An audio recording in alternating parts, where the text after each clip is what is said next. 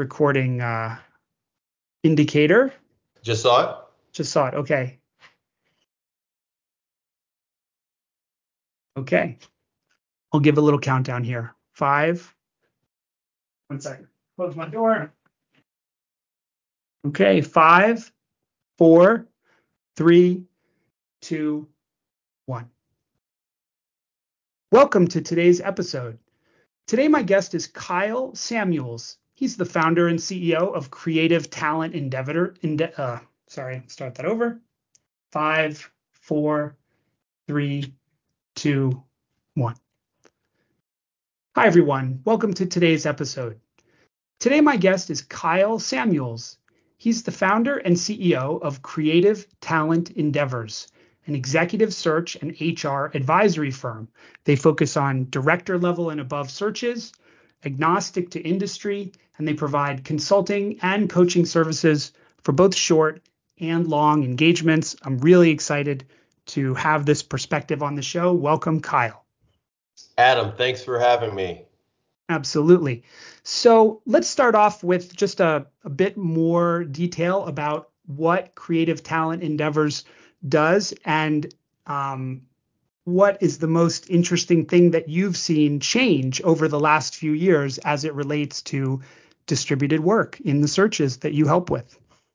100%. So CTE is where we're more commonly known as Creative Talent Endeavors. We do executive search at the director and above level. We're industry agnostic. And in terms of the other side of the business, which is consulting and advisory services, we do everything from one-day sprints to multi-year engagements to help a company improve their talent, culture, or people processes and systems. And in terms of the biggest thing that I've seen with distributed work is just the rise of it during the pandemic and the kind of roller coaster ride that employers and employees have been on as companies, jump on it, maybe jump off, put a pin in it, try to figure it out. It's rapidly evolving and changing, although I do believe that companies are starting to really put their flag in the ground and proudly and loudly say what their philosophy is about distributed work. Because there's lots of pluses. We are 100% distributed here at CTE, but there are also some trade-offs, just like with anything else. Yeah. What percentage of the searches that you're working on now or that you've recently concluded have hybrid or distributed, have a hybrid or distributed reality for the position or for the team that the position is going to be managing? In other words, maybe another way to ask that question is there ever a search anymore that you do which is 0 distributed work, 0 hybrid, no one on the team, the immediate team or the extended team of the person or the position is exposed to distributed work? Is that even possible anymore?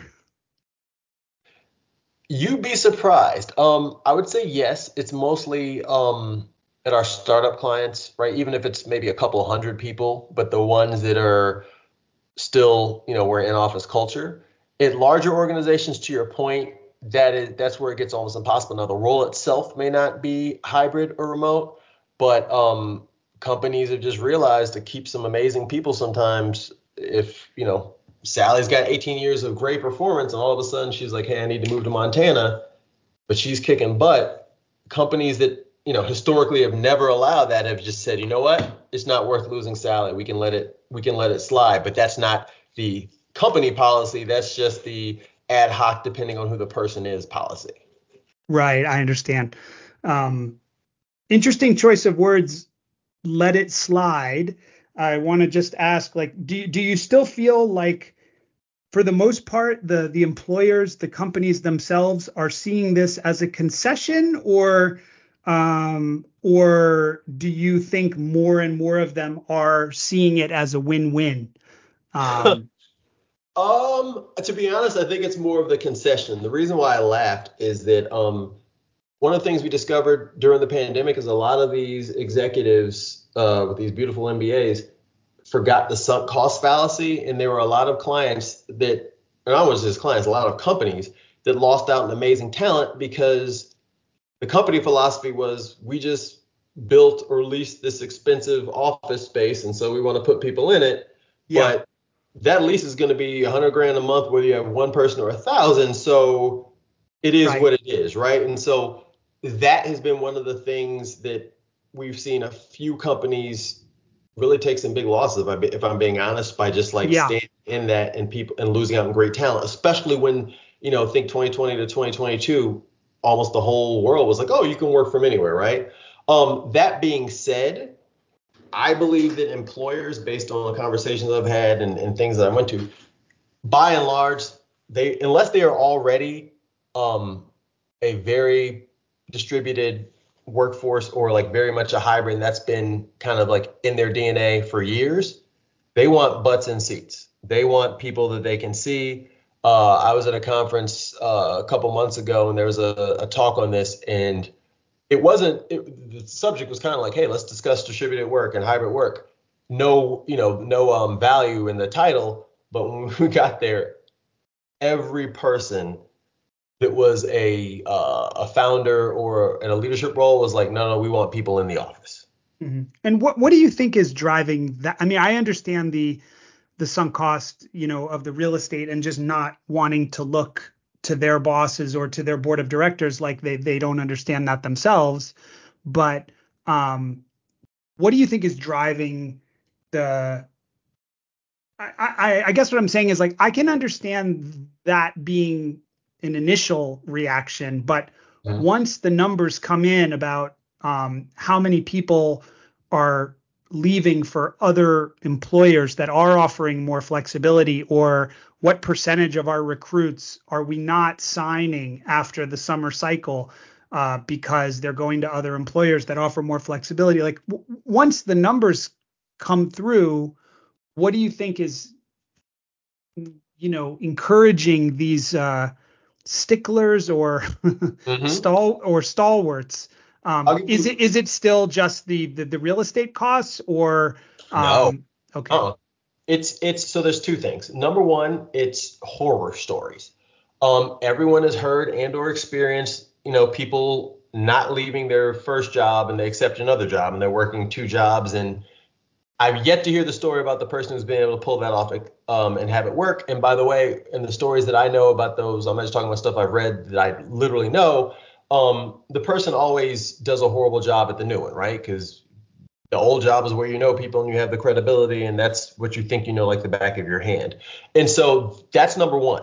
People have had those horror stories or heard of them about people not leaving their jobs in this new remote world, and so they're anxious about that. That's number one.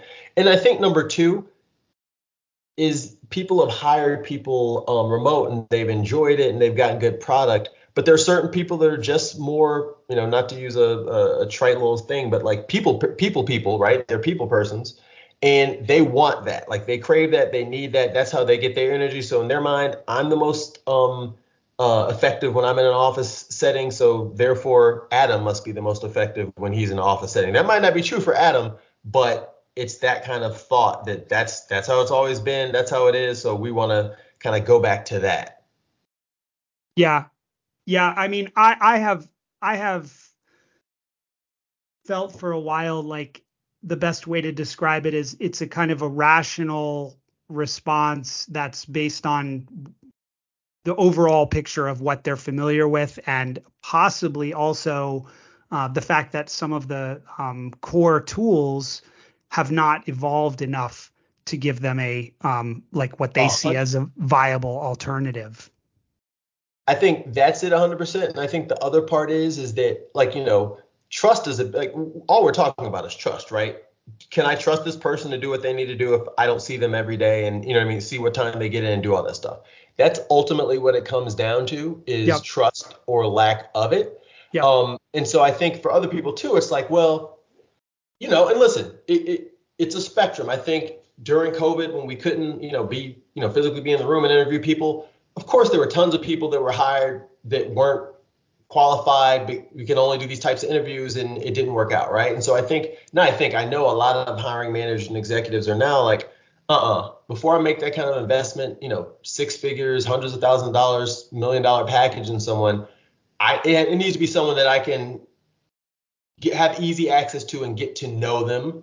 And so that's where a lot of it comes from as well, is like, no, I really want to know you so I can get that trust. And so going back to what I said before about Sally being the one who gets to work remote, is because like Sally's put in 18 years of work and she's got the reputation and the trust. So you can trust Sally. But on day one, you don't know if you're going to let Sally work remote because all you have is a resume and, a few hours of interviews. Right.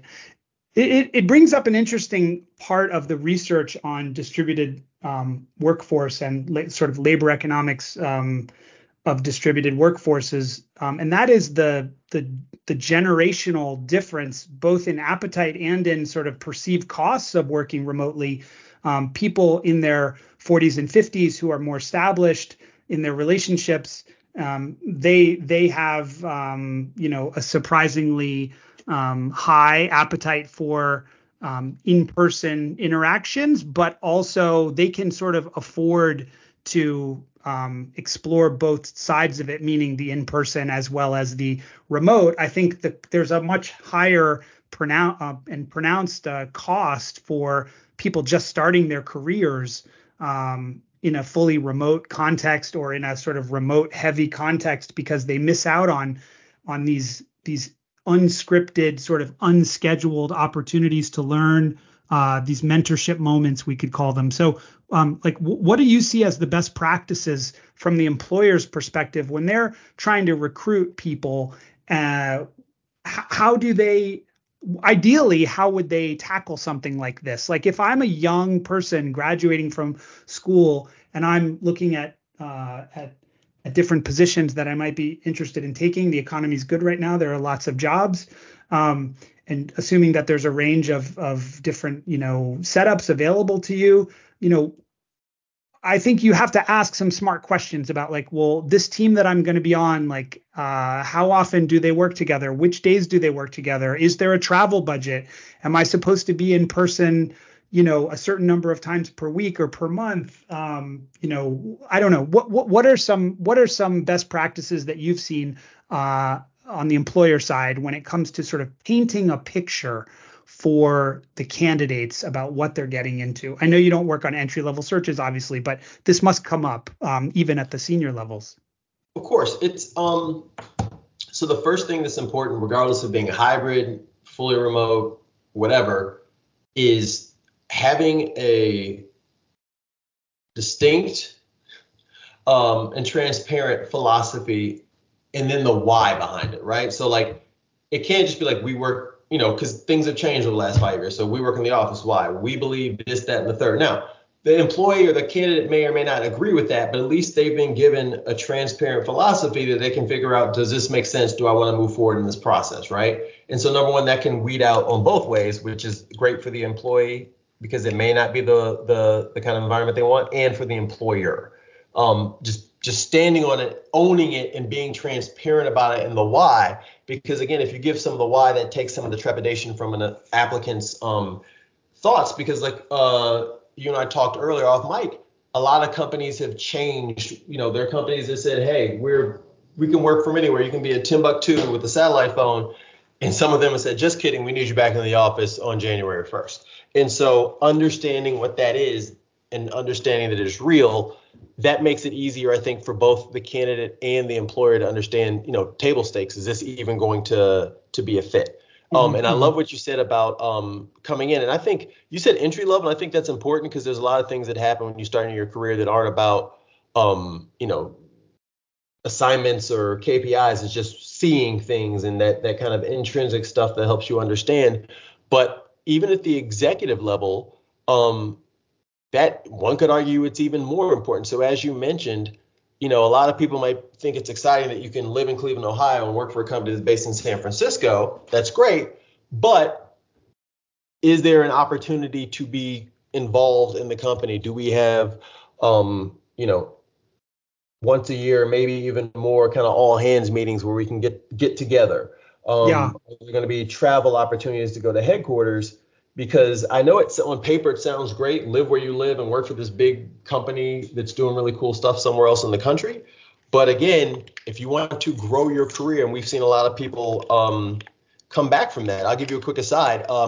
There was an individual that was going for a role great role. The role was actually 100% remote. This was 2021. And she pulled out because she said, you know what?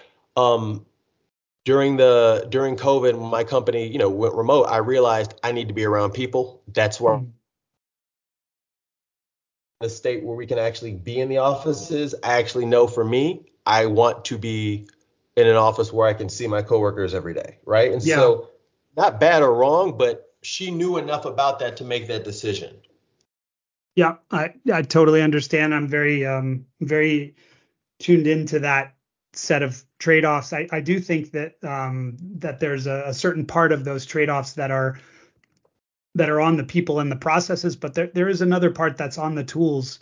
Do you see any patterns among the companies that seem to be successfully managing, these trade-offs? Do you see any patterns in how they operate, or which tooling they rely on, or for example, like we were talking before the show about the best practice of getting people together, if they're a remote team or a distributed team, like they still have a certain number. Hopefully the company is sponsoring a certain amount of time together in person, whether it's off sites or people just, visiting each other's locations and things like that. But in that spirit, do you see any best practices that are noteworthy that you can call out? Yes. So besides and obviously there's a cost to that, but besides meeting in person as many times as you can, afford and make valuable, right? And also, by the way, when doing those things, making sure that it's not just the work stuff, because that's the one thing that all your coworkers, if you're 100% distributor, even hybrid, like they communicate about work stuff, but go do some fun shit. You know what I mean? Right. Go do paintball or go to make sure you go to dinner, go to a escape room or something like that to really allow people to get to know each other without it being about work, right? So that's super important. And then the other thing I was going to say, communication. If we work in the same office and I can just walk downstairs to your office and knock on the door at 4:12 or 10:18 or whenever, Yep. that's the old way. Yep. You can't always do that in the new way. So using technology, it doesn't matter if it's Slack, Zoom, Teams, whatever, Notion, but that's what I found. The companies that are either 100% remote or very, very much hybrid, they have an amazing, again, the systems, it could be, what's the one?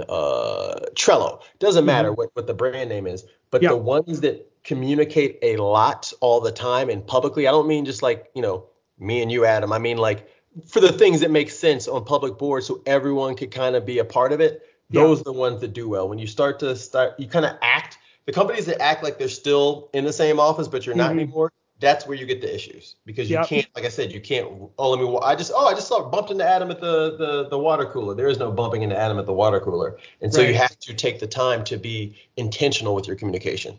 Yeah. I think, I mean, there's software out there that has tried to recreate the water cooler, but I think ultimately it's going to have to be really integrated into how people already work. In other words, it can't just be a plugin, the water cooler fun plugin. Yeah, I made that up, but you know what I mean. It can't be, hey, we got this new app called water cooler fun and everyone installs it into whatever you're spending all your time in or on, and it's going to bring that back. I mean, it's a little bit too contrived, too synthetic, inorganic, and that's the thing. Humans crave interactions. Even introverts need some, but there is a spectrum. But whatever amount you crave, whether it's a little or a lot, right? It has to feel natural to people in order to serve its purpose. And so I think those kinds of interventions are just not going to really work in the long term. Agreed. 100% agree. Yeah. One thing I always like to ask about, Kyle, is your own distributed work setup. So it's kind of fun for people to, just like it's fun for people to see someone else's house. It's fun to hear about how people surround themselves with and what they remove from their distributed work room or setup. So would be great if you could just describe your desk, the room you're working in, and what do you do to give yourself the best chance of having a productive day when you're not able to be physically with your colleagues? Yes, so I've got a very big screen that I use software to divide into thirds. I think it's like 36 to 39 inches. So that helps, right? So you can have someone's face up while you're looking at the documents. But no, my office, again, home office. Lucky it's rather large. And in my office when we bought this house, is when I started the company. In like the office I'm talking to you right now, there's two like workstations for other people. Because I knew was going to have some employees here in Charlotte, and so sometimes, like Friday, actually, we're getting together here at the house. Three of us are, and so it does allow in-person meetings very easily. But it's well lit. Got all my books, computer, got a window in front of me. Yeah, it's very effective. Sounds comfortable. Yeah, sounds comfortable. Yeah. Do you use external mouse and keyboard and camera, or do you use besides your second screen, do you use mostly built-in hardware, or do you have is it a little bit more complicated than that?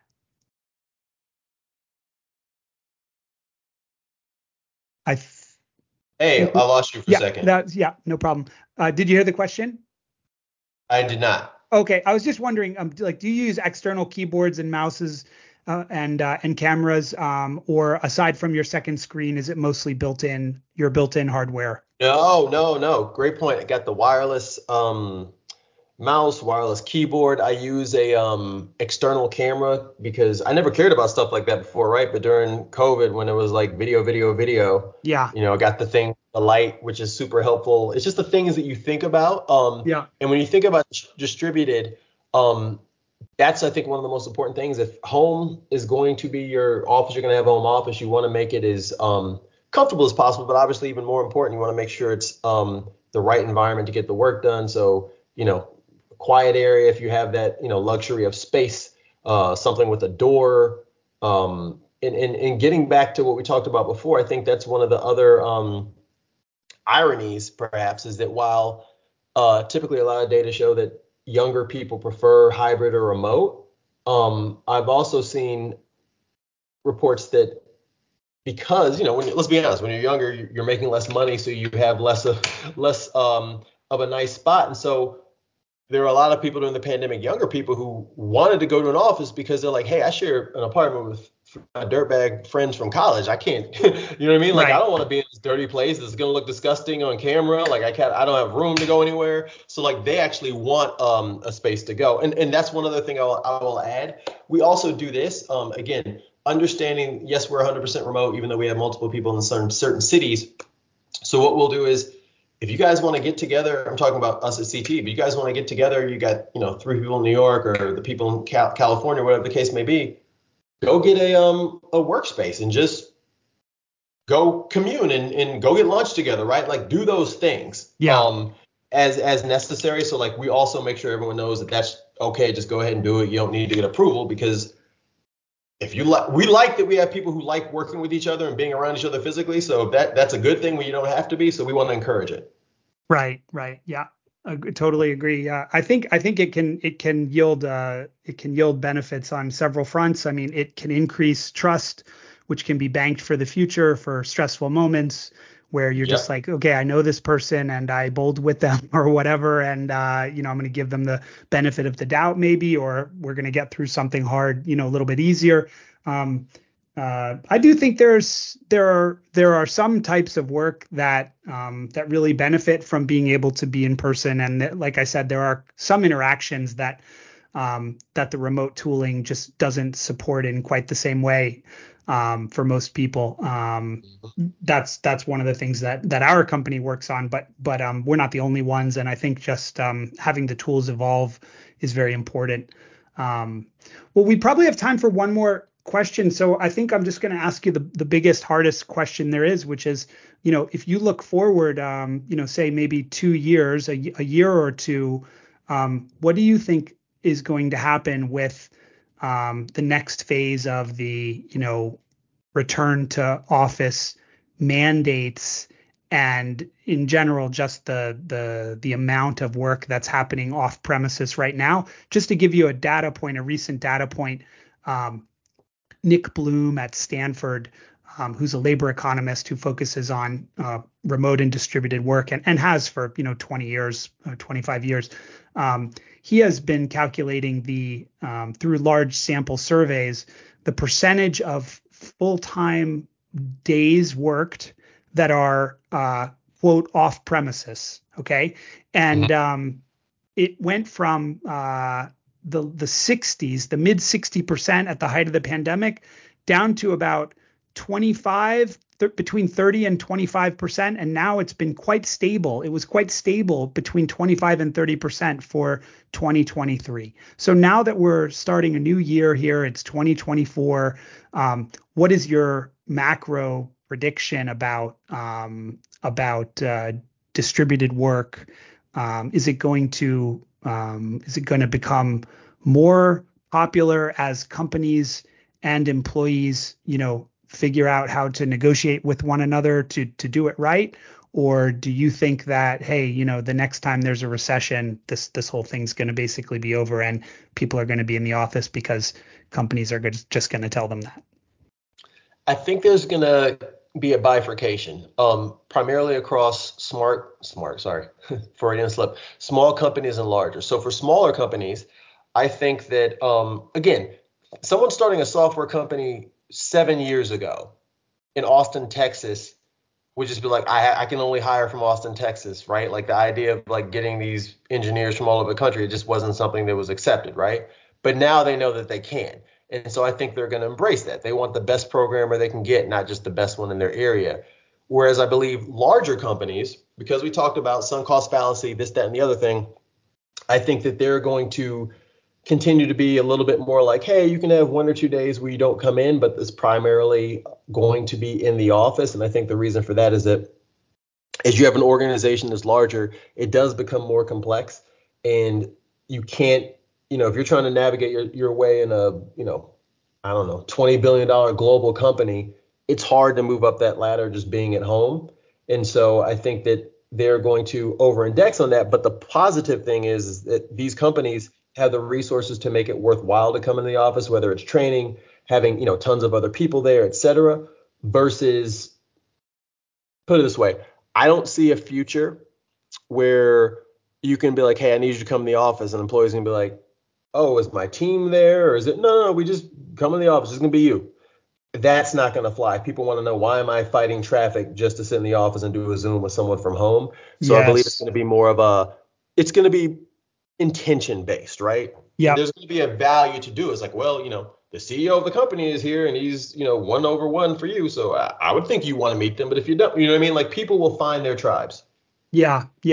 I think that's a great point. Like, companies are going to have to get smarter about the reasons why they are asking people to come in. And yeah, this is one of the things that we've heard in our research and in our product research and in our background research. That is one of the most frustrating moments, is that people get up, they get dressed, they deal with their commute, they have a tighter schedule, they do all these things, which, they are normal things, but they are not necessarily easy or pleasant, all of them. And they do all these things just to go into an office, which, look, it might be a really beautiful office and it might not be, but whether it is or not, to go all the way in just to have the majority of your interactions be with people who aren't with you is a fundamentally frustrating reality. And it's hard. I agree. It's hard to see.